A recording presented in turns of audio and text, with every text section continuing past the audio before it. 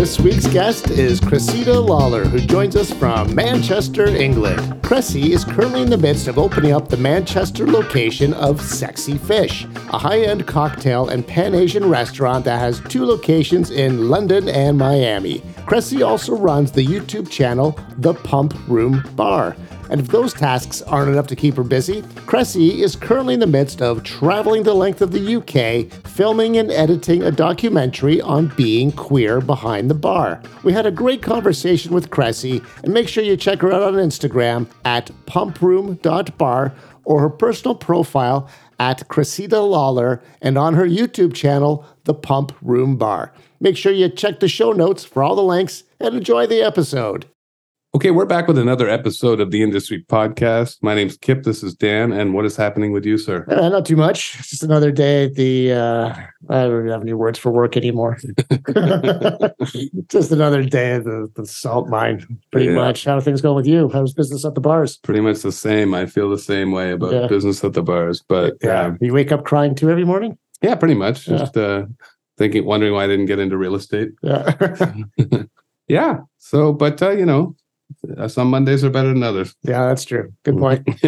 We have a great guest coming up shortly. Cressida Lawlor will be joining us in just a second. Before we get to her, we should mention that if you like the show and like what we're doing here, the best way to support us is to subscribe, rate, and review the show. It helps a great deal. Zach Hanna at zachhanna.co. He is the man behind the Instagram page.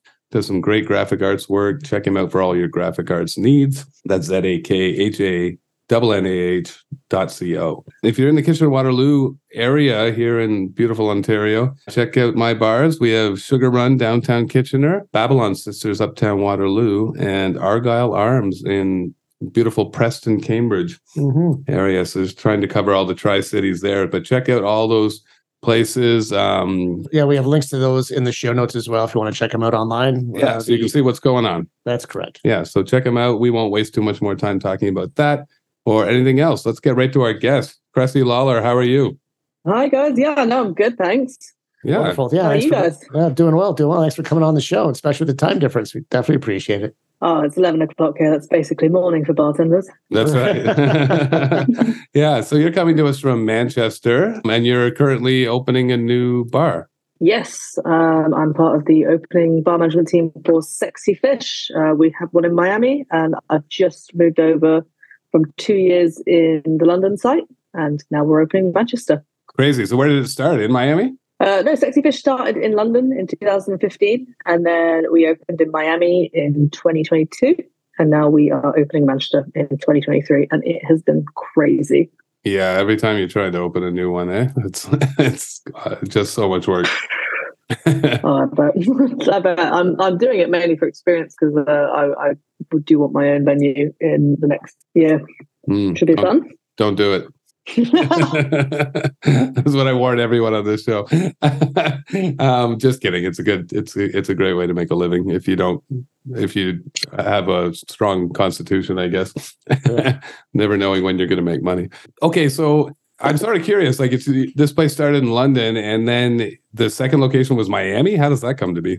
I don't know, dude. Like, it's fucking wild that it's just like, yeah, let's open in London. You know what else would be great? In Miami. Well, I guess it's because Miami is like full of rich plastic people, and London's full of rich plastic people, and everyone likes to eat sushi and like all that kind of stuff, and be a bit showy. So it's the perfect place. It's in Brickell, Miami, so it's kind of the perfect place for that. But all the sort of assholery aside, like the bar program is just insane. Like, we won our first, I was very proud to be part of the bar management team that won the Tails Plate for 2022 for World's Best Restaurant Bar. We really pride ourselves on like our insane drinks and like Japanese whiskey selection, the rarest and largest in the world. Oh, that's amazing. Mental. And but you guys do sushi as well. That's sort of the main food program. Yeah, it's Pan-Asian fusion. Oh, cool! That sounds awesome. A lot of sushi. So out of curiosity, sashimi flying. Yeah, being in Manchester, not exactly right by the waterfront there. What's the sushi selection there? Fantastic, because everything gets flown in, and also like we're near Scotland as well. So like the fish by Scotland and the oysters and everything is insane. You can get like snow crab, all those things. Like it's super super fresh, and because you're up sort of near the lakes as well, this part of the UK, it's just a really beautiful part. Like the house that I'm renting at the moment, fucking house, like which is mad. I'm in a detached house, and I can whack my motorcycle in a garage. It's not a thing in London. You just can't do that. You live in a little box. I'm 20 minutes from the Peak District National Park, which is just like this insane, incredible sort of it's not a mountain range because like we don't really have mountains here in the UK. It's all pretty flat, but it's like loads of really amazing hills. So it's a great part of the UK. It's a big change from London, but the bar scene here is just going up and up. Do you guys know the Schofields? No. Have you guys heard of the Schofields? Okay, so like they're responsible for like some menus at the Tippling Club and like loads of stuff sort of worldwide, and they opened a bar in Manchester as well. Oh, nice. And they call it for Sexy Fish. So like it's a really great area, and also because you're in this part of the UK, you have access to so much great produce. Okay, cool. So you were mentioning about the sort of similarities between London and Miami with like plastic kind of fake people, but that doesn't seem to be the vibe in Manchester. So do you have any worries about that opening the location there? Well, you know how like in the States, and I don't know in Canada if you guys have it. Does Canada have the Real Housewives? Well, we can get it. We can watch it here. Yeah. No, but like, do you guys have your version of it? Because you've got like the Real Housewives. Oh no, I don't think so. Our version here would be called the Polite Housewives. I think if they have it. Oh, sorry. So like, we don't have the Real Housewives of London. We have the Real Housewives of Cheshire, and that's Manchester. Right. And like, because you've got like Liverpool FC football club, and then you've also got Manchester United and Man U City. Yeah. And a direct like flight line to Dubai. Manchester's a really happening city. So you got your fair share. It's just I'd say it's cooler than London for sure. It's a lot more kind of like red brick and badass. But yeah, you still got your poses. A lot of football. We call them wags.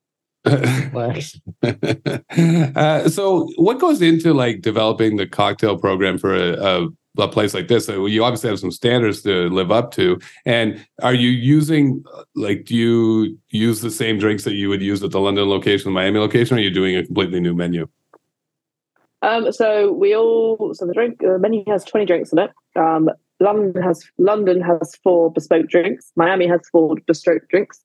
Manchester has 4 bespoke drinks. So we'll do like majority of the menu, but each site will have 4 drinks just for them. All bartenders are encouraged to contribute. So we'll have bartenders from London who put drinks on the menu, and they're on the menu in Miami, London, and Manchester, and vice versa. Menu takes. We started menu development for the next menu in July or August, and it doesn't come out till like February, March. So it's a big long process, and we'll choose a concept and we'll break it down, and then we'll have meetings and we'll have development sessions in our lab and all this kind of crazy shit. That is crazy. But like, that's all like great and everything, and like having those luxuries is insane. It's amazing. But also like, I love a good menu process and like a rough and ready bar as well. I love breaking down drinks and sort of doing things in your kitchen. Kind of how Pump Room came about, because I got pissed off with camera angles in lockdown and people making shitey drinks and not explaining them in their kitchen. Yeah, let's talk about that. So I watched a couple episodes of your show. It's super entertaining. Tell our listeners about it, why you started, how you came up with the concept, and what it's all about. So like the Pump Room, the name, I'll tell you about the name. So basically it was lockdown in the UK. You couldn't leave your house.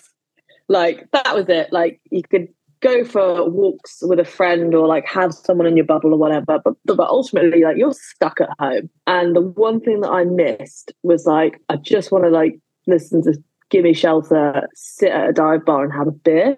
Yeah. Just want to sit at a bar top and have a beer. And I was like, I don't give a fuck what beer it is. I just want to sit and have a beer. And then I was like, no. And then it turned to like, I want to sit and have a martini. Or like that feeling you get just sitting at a bar and just like have a little chat with the bartender and just enjoying your first drink. Like, I think it's one of the best feelings, especially when you've earned it. And so I set up my family's because we all had to give up like our flats in London and everything. It just wasn't applicable. And had this garage I've been used for years. So I was like, can I turn this into like a bar? Like I need a project, and then started flipping it and clearing it out and everything. And I turned it into this bar. And my mate at the time, Ali, he got involved and we really kitted the bar out and started really sort of putting our time into it. And then we built it and we were sat having this beer because we built the bar. It's really cool. And like, we're playing music out of an old fashioned boombox and like, this is awesome. And then we built, and then we were like, fuck, like now what? Right. And it was just like, yeah. And it was like, you know what? What's really been annoying me is that bartenders have a really bad habit of making like great drinks and then sort of secret keeping ingredients or just assuming you know what they're talking about. And there was all these people being like, this is how you make an old fashioned. And they're like, should have shot it in a really shitty way in their kitchen. The sound's bad. And they haven't explained the method or talked about it or just sort of given you anything to go on. That's how you get Stanley Tucci shaking his Negroni, Yeah. and that's funny in itself. Like it's a laugh, but I was like, if we could do anything, why don't we talk about how to make any drink you want and not be a douche about it, like, and give it to everyone and make it funny and informative and just genuinely have a laugh and then put some skits in it. And then it just kind of snowballed into this thing. Like there's one episode where we were like, oh, what does anchovy syrup taste like? Can we put it in a margarita? Ooh. That episode has scarred me for life. That was the most horrendous thing I've ever tasted. But we were like, let's talk about hooch, let's talk about alcohol, so let's do like a woo-woo. And then, let's talk about martinis. Like it didn't have to be like your bog standard classic cocktails, which are great, but we also like did riffs on cocktails. We did all the fun stuff as well. We sabraged things, we blew stuff up. Like I hate Campari. Like I fucking hate it. I think it's the worst thing ever. Like I hate it because it just tastes like depression if you could bottle it.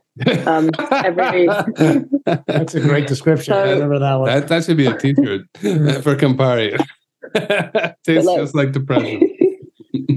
But like there was this thing where I was like, right, what's a really simple Campari cocktail? Oh, Garibaldi. Okay, great. And I had this like massive firework, and I was like, what happens if we like put this Garibaldi and strapped it to a firework to see if like we could shake the drink and it would mix? So this episode of us like shooting this rocket with this strapped cocktail to it. We put it in like a plastic shaky thing, and you see it go up in this field, and then you see the rockets start to come down, and then we are running, like absolutely fucking running. And this thing just sort of explodes around us. And the end of the episode was kind of me covered in like a bit of gunpowder and being like, did this work? Yes, it's great. And I was like, I don't like it. And then Ali tries it and he's like, oh, I hate Campari. And I was like, you said you like Campari. Fucking because I do like Campari. It's too much Campari. It's just like taking the piss. Mm-hmm. And the whole pub run thing started with the idea of like missing being sat at the bar. And then it turned into wanting to be hospitable in the way and sort of giving back to everyone, but also like, don't you just hate it when you go to a bar and the bartender takes themselves too seriously and they think they're better than you, or like not even that, they think that whatever drink you say, if it's not up to their expectation, they kind of give you a little bit of like, oh, why are you ordering that drink? Right. When really the whole point of hospitality is to be hospitable, to be like kind and care and give the person what they want. And in selfishly, you get a lot out of that too, just by being nice to the person. Because if you come up to me like, oh, can I have like a gin and tonic with olive brine in it? Maybe I'll like poke a little bit of fun at you. But ultimately, I want to give you the best gin and tonic you've had the way that you like it tasting. So even if I go, what are you on about? I'm still going to ask you, do you like it? Do you want me to do anything? Do you want a bit more? Do you want a bit less? You're paying for that drink. You should have a great experience. Mm-hmm. And the whole pump room thing was like, you should be able to make a great drink. We shouldn't hide anything from you. Let's tell you all these techniques, and let's tell you how to do them with your stuff you have at home as well. That's really well explained, because that is how the show comes across. And it's also like, you're very right that especially, and I think even more so during the pandemic when everybody was doing these Instagram live videos and whatever, because nobody had anything else to do. There's so many of them, and so many of these like quote unquote star tenders or whatever come across so pretentious because they've learned a certain level of skill. And then it comes across, and when they're doing their videos, their YouTube videos or their Instagram videos as well, whereas yours is very down to earth, laid back. Just like, here's how you make a drink. You're having fun with it. And that's like, I do feel like the industry is sort of reversing back in that direction, and people are getting the idea of like, it's about hospitality. It's not about the bartender as the star of the show. Absolutely. The thing is, like, the bartender can be the star of the show, but as you get older in this industry and as time goes on, and you know all those celebrity bartenders and stuff, do you know why celebrity bartenders? They didn't get there because they were a cunt. They got there because they were actually really lovely. Yeah, that's right. And they were hospitable. Yeah, that's true. Yeah. Can I say cunt on this? Cunt's quite like a casual thing in the UK. No, it's okay. We're a cunt positive podcast. Yes, that's correct. I want that on a t-shirt. Yeah. Cunt positive. I think my girlfriend would kill me though. Okay, yeah. So that's an interesting thing to talk about. You are also filming a documentary right now. Is that accurate? Yes. So I have been funded by Monkey Shoulder to film a documentary. It's called The Quest for Queer. Mm-hmm. The trailer is going to go live in about a week or so's time. And it is a documentary on what it is like to be queer behind the bar and why there are so few queer bartenders when you get into the top 50s.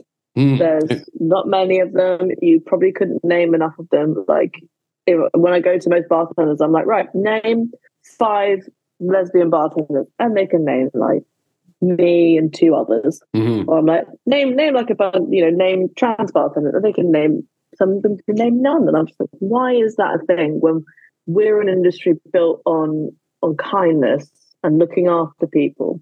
Well, and there's certainly, sorry, I didn't mean to interrupt you, but there's certainly like many queer people working in the industry. So that also lends the question, like, why not more in the top 50 or whatever, right? Like, exactly. Like, why? Because like you look at all the big names and everything, and all the kind of big people. Because like you do have those big people. mm-hmm. I have a Schweppes advert, and you're like, why none of them gay? Like, why is that like not a thing? Is it because like, and it's not me being like, you need to hit a quota and you must hire all the gays and give them your jobs and all that kind of stuff. Yeah. Check out jobs. It's not that for me. It's more like, is it because like people are dickheads and like don't want to hire the gays and promote them, or is it because gay people can't be fucked and they'd rather just have an easy life and a bum, like me? But like it's more of a. I'm not looking to be like, oh, this world is so fucked. I'm genuinely curious as to why there's so few, and the ones that I do speak to, I want to know what their experience has been like and how things have been for them. So if there are other people who are queer and they're working in a gay bar and they're like, I kind of like cocktails, but I don't know if I want to work in a straight place. Because that's what I used to run gay bars. And I used to be concerned about going back into like bars that weren't gay because I'd be around people that weren't gay. And when you're in that kind of bubble, it's weird to you. So I was like, what if we do something, we go up and down the country and talk about this and actually have this conversation? Are other people going to watch it and be like, oh, that's really interesting. Maybe that's a career path for me and I can go into this industry because there's these people and, it's not like a weird thing. So like, yeah, I'm filming out of genuine curiosity, but also like I'm gay. When Ali was doing the show with me, like he's gay as well. And we're just like, God, this is like something that really resonates with us. So we just want to have the conversation and just talk to people that are a bit like us and stuff. And I just think it's quite cool, and you get to see what other people's experiences have been like. But yeah. And like without giving too much away, because obviously we want people to watch this when it comes out. What have you been sort of finding out about the experiences of the queer community and the service industry? So most of them I speak to found themselves in a position where they're really happy and they're looked after, but they've all had some deep shit go down at some point. And the majority of the time, it is not the guest that's harassing them or making their life miserable because they're queer. It is the team that they've been in, right? Or it's the manager. That's brutal because, like I said, like you said it earlier, like this is the service industry attracts every race, religion, creed, sexuality, right? Like it's supposed to be like the most open sort of job you can have. So it's weird that they would be having this pushback from people that they're working with rather than people that they're serving. Oh yeah, it's mental to me, but also like, you know, you go into companies and they're like, right, you need to have your diversity training, blah blah blah blah blah, and I'm like, no one gives a shit about diversity training or first aid or whatever when they're like reading it off a slide. They just dissociate and go like, yeah, whatever, and they take the piss out of it. But you know, do you know what's really cool is I went to work today and I met the whole bar team for Sexy Fish Manchester, and a good 30% of that team is queer, and that's wild to me. I've never seen like that kind of statistic, and I think it shows because management's a bit queer, and we really care about that thing, and we genuinely care about diversity. But you go to little bars and stuff, and they dissociate from their training or whatever else, and they don't have those conversations, and they're surrounded by these people who will tell them yes, or just be in an environment where they all take the piss out of things. Like, it gets really toxic. But it is shocking. Like, is it like we are in like one of the most open industries in the world, and then it's something that is coming from within the bar team is wild. Well, and it's funny you mentioned that because we have interviewed a number of people from all different sexualities on the show, and I have heard that exact same story from several people, especially people who are queer, who have all had issues with people they've been working with, but almost never guess. Yeah, like out of all of the people I've interviewed, and I've interviewed like 8 or 9, only one of them talked about how a guest had been abusive. Crazy. And I'm like, that's a weird number. Yeah, like, what are we doing here? That's fucking crazy. Yeah. So when well, I want to talk about a couple other things about your career, but before we get off the topic of the docuseries, like, tell me when people can expect it to come out. Do you have any ideas about that, or where they can find it when it does? You'll be able to find it on the Pump Room YouTube channel. So just go to the Pump Room Bar on YouTube, and it will also be Pump Room Bar on Instagram and the Pump Room Bar on TikTok. So go on all of those. We are aiming to be out and about in December, early January. Awesome. So that's great, because then they can check out your show as well. So just because I don't know anything about this, like, how many hours of film do you have to record to do a documentary like this and then edit it all down? Oh my fucking God. Like, honestly, like, it's a lot of shit. And I have had a bunch of people be like, hey, so like, where is everything? It's been a while, like, and it has been like a while, because it's a lot to do, and then to sort of do your job as well. It's not a task you like kind of go, yes. You've got to realize that, like, if you're going to do something like that and you're going to work a full-time job and like maintain a relationship, you've got to not drink for like 6 nights a week and edit for like, yeah, and you've got to give up that. You've got to sort of change your lifestyle a bit, and also like you've got to be like, right, these 3 nights for 2 hours a night, I'm going to edit, and I'm going to do this, and that's been so hard to keep on top of. I've probably got about 18 hours of footage, and that's a lot of footage to sift through. Yeah, makes for a long movie too. Yeah, I just want it to be like 40 minutes to an hour, to be honest. Yeah. And then just sort of like making sure, I think the hardest thing is like not sitting in your own head, because I initially edited the trailer, and it was like, and then my mate came over who works for Sony, and he was like, mate, you've gotten so in your head, this is not Pump. And I was like, oh fuck, it's not, is it? He's like, no, this is a wanky edit. And I'm like, okay. And so we like chopped and changed it and like made it like a lot better. So like, it's hard. Well, it's hard because you're doing a completely different thing than what your show is, right? Like, so I could see how it could go either way. You could produce this content that's like too much like your show, or when you're trying to do something a little more serious, right? With the documentary, but you can also go too far that way, and now it's not kind of your brand. Yeah, like you've got to strike the balance. Like now the balance is being hit. Like, fuck. But like in the beginning, I was like, do we completely rip the piss out of it and be like, gays, what do they want? Fuck knows. Or do we go like, this is a really serious thing? Or like, yeah. And then just kind of found the, hi, I'm Cressy, and I decided that I want to play gay Jesus. So I'm going to go up and down the country and interview bartenders about being gay. Let's talk about it. Like, we can still be like a bit hard hitting, but also funny. I think an element of humor is always good. Mm-hmm. Yeah, yeah. And people appreciate when they're watching it, especially when you're talking about a topic that is serious. Like if you sprinkle in humor, that's great for everyone. Yeah, exactly. Yeah. Okay, so let's talk a little bit about how you got into the industry and when you decided this is kind of what you wanted to do. Ooh, okay, so I dropped out of college. That's college, not university. College is like sixth form. It's like when you're like 17, 18 Okay. before you go to university. Senior year? Fuck knows. I dropped out and I was like, you know what? I don't like exams. I hate this shit. I want to go move to London and work in Soho and run a gay bar because that was, and then that didn't go to plan because like I just couldn't get a bar job. And I got a call from like my cousin and she was like, hey, there's this place in Notting Hill and I was living at my folks and that's like 60 miles away. So it's far. And it's like a good 2-hour like drive, and I can't drive a car. I can only ride like a motorcycle. I can still only ride a motorcycle. And it was like 2 nights a week. It's 40 quid or 40 pounds cash in hand, 4:30 to 10:30, 2 nights a week. And I was broke as shit. And I was like, fuck yeah, I'll do that.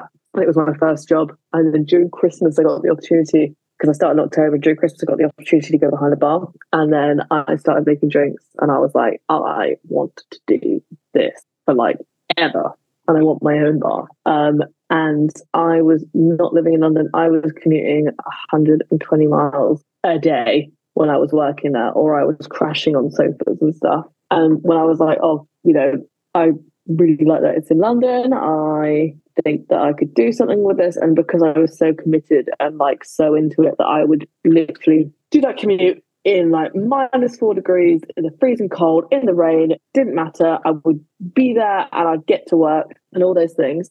I was like, yeah, no, this is exactly what I want to do. And then I ended up going into Soho and running a gay bar for a bit. And then I worked for London Cocktail Club for like 6 years and became like a senior GM for them and managed multiple sites and won like awards for venues and everything and built some amazing teams. And then Pump Room happened and then like Sexy Fish happened. Crazy. So when did you, like, was that London Cocktail Club? Is that when you first started kind of getting serious about craft cocktailing, or was it previous to that? Oh, it was on London Cocktail Club. London Cocktail Club was like what really made me, I remember going into London Cocktail Club on Shaftesbury Avenue and seeing these drinks and being, and like 6 years ago, their drinks like they were mind-blowing drinks. And I remember seeing them and I was with a girlfriend at the time and I was like, holy shit, this is amazing. I would love to work here. And I remember I went for an interview and stuff and I think I was just like a little bit cocky or thought I knew more than I did, and actually I didn't, because I was managing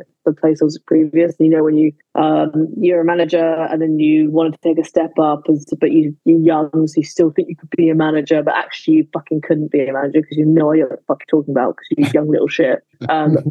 Didn't get hired, and then I messaged them again in January after Christmas being like, I sent this email being like, look, listen, I really want another shot. I want to do this, please. I want a job. And the guy who didn't hire me or give me the job didn't work for the company anymore. So his email bounced to one of the owners and he interviewed me. Oh, wow. And yeah, and I bumped into the owner was, one of the owners was James Hopkins and the other one was JJ Goodman. And I met them both for my interview. And those two are now like lifelong friends and people that I will go into business with at some point, because like they took a chance on me like 8 years ago, took a chance on me. And if it wasn't for London Cocktail Club, I wouldn't have the career I had now, because that is what got my career serious and got me into craft cocktailing, like all that stuff. Oh, nice. For our listeners at home, obviously there's no video here, but you have this terrific London Cocktail Club light behind you. Mm-hmm. Oh, yeah. Okay. Pretty awesome. Story about this. This is actually the first London Cocktail Club I was a general manager of. This one doesn't exist anymore. This is the Islington side of London Cocktail Club. But the bar that is now in its place is, do you guys know Homeboy? You've heard of Homeboy? No. So Homeboy is run by it's owned by an Irishman called Aaron Wall.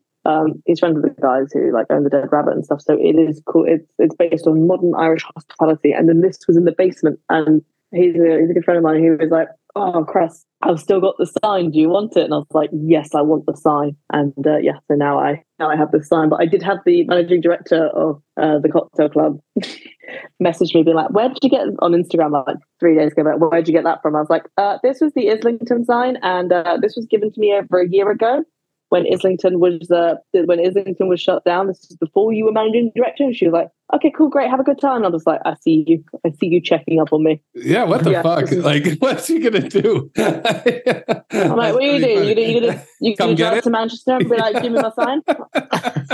That's pretty fucking That's funny. a great sign, though. It's awesome. Yeah. So obviously you ran that place into the ground, and that's why it's not open anymore. Yeah, it was all this plot to get the sign. I ran it into the ground. I was like, I don't know what I'm gonna do. I'll move to the next one. I'll take the sign. Amazing. So when you were running gay bars before that in Soho, whatever, and then you get this job at London Cocktail Club because you clearly wanted to learn that style. Did you find it very overwhelming going to a completely different style of bartending? Yes, like learning sort of the accuracy of free pouring and like round building and stuff. Yes, you find it overwhelming, but when you're young, you're like, fuck, I want to learn like everything. So you've got those 3 stages of bartending: stage 1, stage 2, stage 3. Stage 1, holy shit, what is this world? Teach me how to flirt. I want to do comps. I want to be the fastest ever. Tell me everything. Oh my god, oh my god, oh my god. Stage 2, yeah, I've been around. I know my shit. Blah blah blah. You can't teach me nothing, like asshole bartender. And then stage 3 is probably where I'm at, which is fuck, I will never learn everything. There is always something to learn, and not to be like a cunt.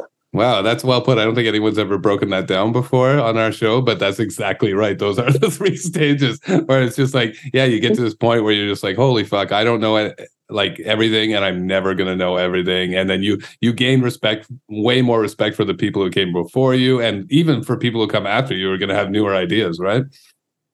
Oh, exactly. But also there's still the thing that everyone is listening is stage 1, 2, and 3 can repeat themselves. Yeah, especially when you change. Like if you go from like dive bars to independent cocktail bars, and then you go to hotel bars, that shit can continue to repeat.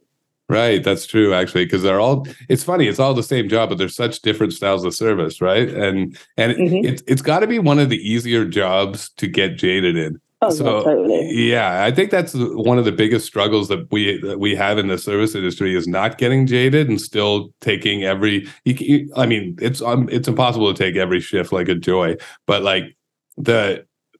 keeping your head around the fact that there's a reason why you got into it, and instead of getting bitter and jaded and bored by it, just getting excited by what else you might be able to learn.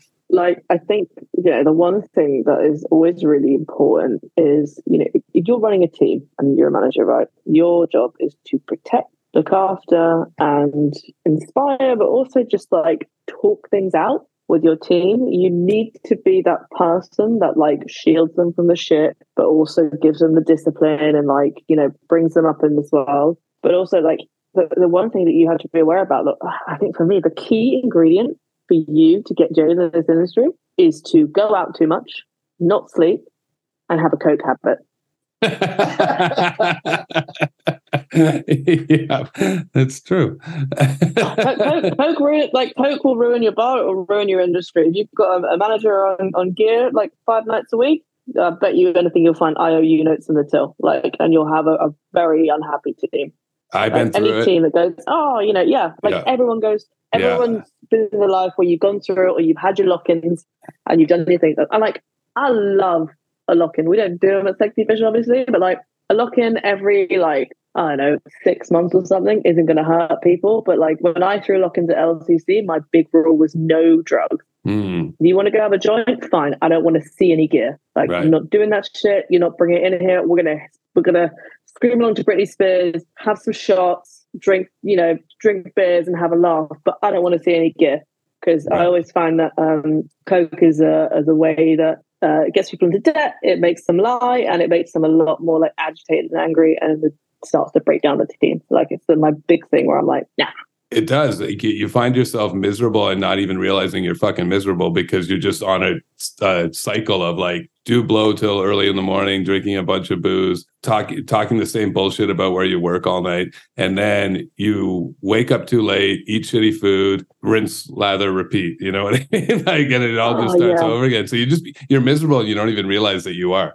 Oh God, it's like when you help people break those cycles, it's really, really rewarding because they're going to have like a much better time in life in general. Yeah, 100%. Well, it's been super awesome talking to you, Cressy. This is like, you've had a fascinating career and you got lots on the go. I don't know how you're keeping up with all this shit, but I know it's not cocaine. So I don't know how. I'm this close to a fucking mental breakdown because like when you see all these things and you do all this stuff and you know when people go, oh, you work hard, like good things will come. I'm like, I really hope good things come because I'm this close to losing my absolute shit. Fuck, when people say that to me, sometimes I'm just like, how do you know? Like what? Like, are you sure? Because I've been working hard for a long time and waiting for the good to come sometimes, and you're just like, okay, yeah, sometimes that happens, but not always. Yeah, other times like you die. Yeah, that's right. You just work hard and then you wait. Next thing you know, you're dead. But like hospitality is probably one of the most fulfilling careers that you can have. I'd say for sure. Well, people are great. You're definitely living it because with all the stuff you do with your YouTube show, the movie that's going to be coming out eventually, opening bars like crazy, you clearly believe what your own shit here. Like you believe that it's a rewarding career or you wouldn't be doing all this stuff. So congratulations on everything. We're looking forward to seeing the movie come out. Everybody should check out the YouTube channel. Check the show notes for all of this info. Do you have an Instagram page that you want people to follow? Yeah, you guys can either follow pumproom.bar or you can just follow Cressida Lawlor, which is my personal Instagram, where it just has me riding motorcycles and pouring drinks and having a good laugh. But yeah. Are you guys ever in London? I haven't been there in years, but I love that. I love London. Like it's such a beautiful city. I know there's like when you live there, it's probably a different experience than like being a tourist there, but it's just gorgeous, especially in the summer. So I definitely got to get back there. But if I do, then I'm going to look up you in Manchester. Hey, when you open this new place that you want to open for yourself, are you going to do it in Manchester or London? I'm going to open the pump room and we're going to do it in Manchester and then we'll expand. Beautiful. All right. Well, great luck. That is the goal. Awesome. Well, you keep us informed when that happens, and then we'll come visit. Mm-hmm. Absolutely, guys. And also, like, if you do come to London, let me know, and I'll just get a train down and take you guys on a bar tour. Oh, that'd be amazing. Thanks, Cressy. It was super nice meeting you. You're awesome, and best of luck with everything. Good luck with the opening. Try and get some sleep, and great luck with the movie as well. Thanks for coming on the show. Thanks. Cheers, guys. Thank you so much. Absolutely had a blast.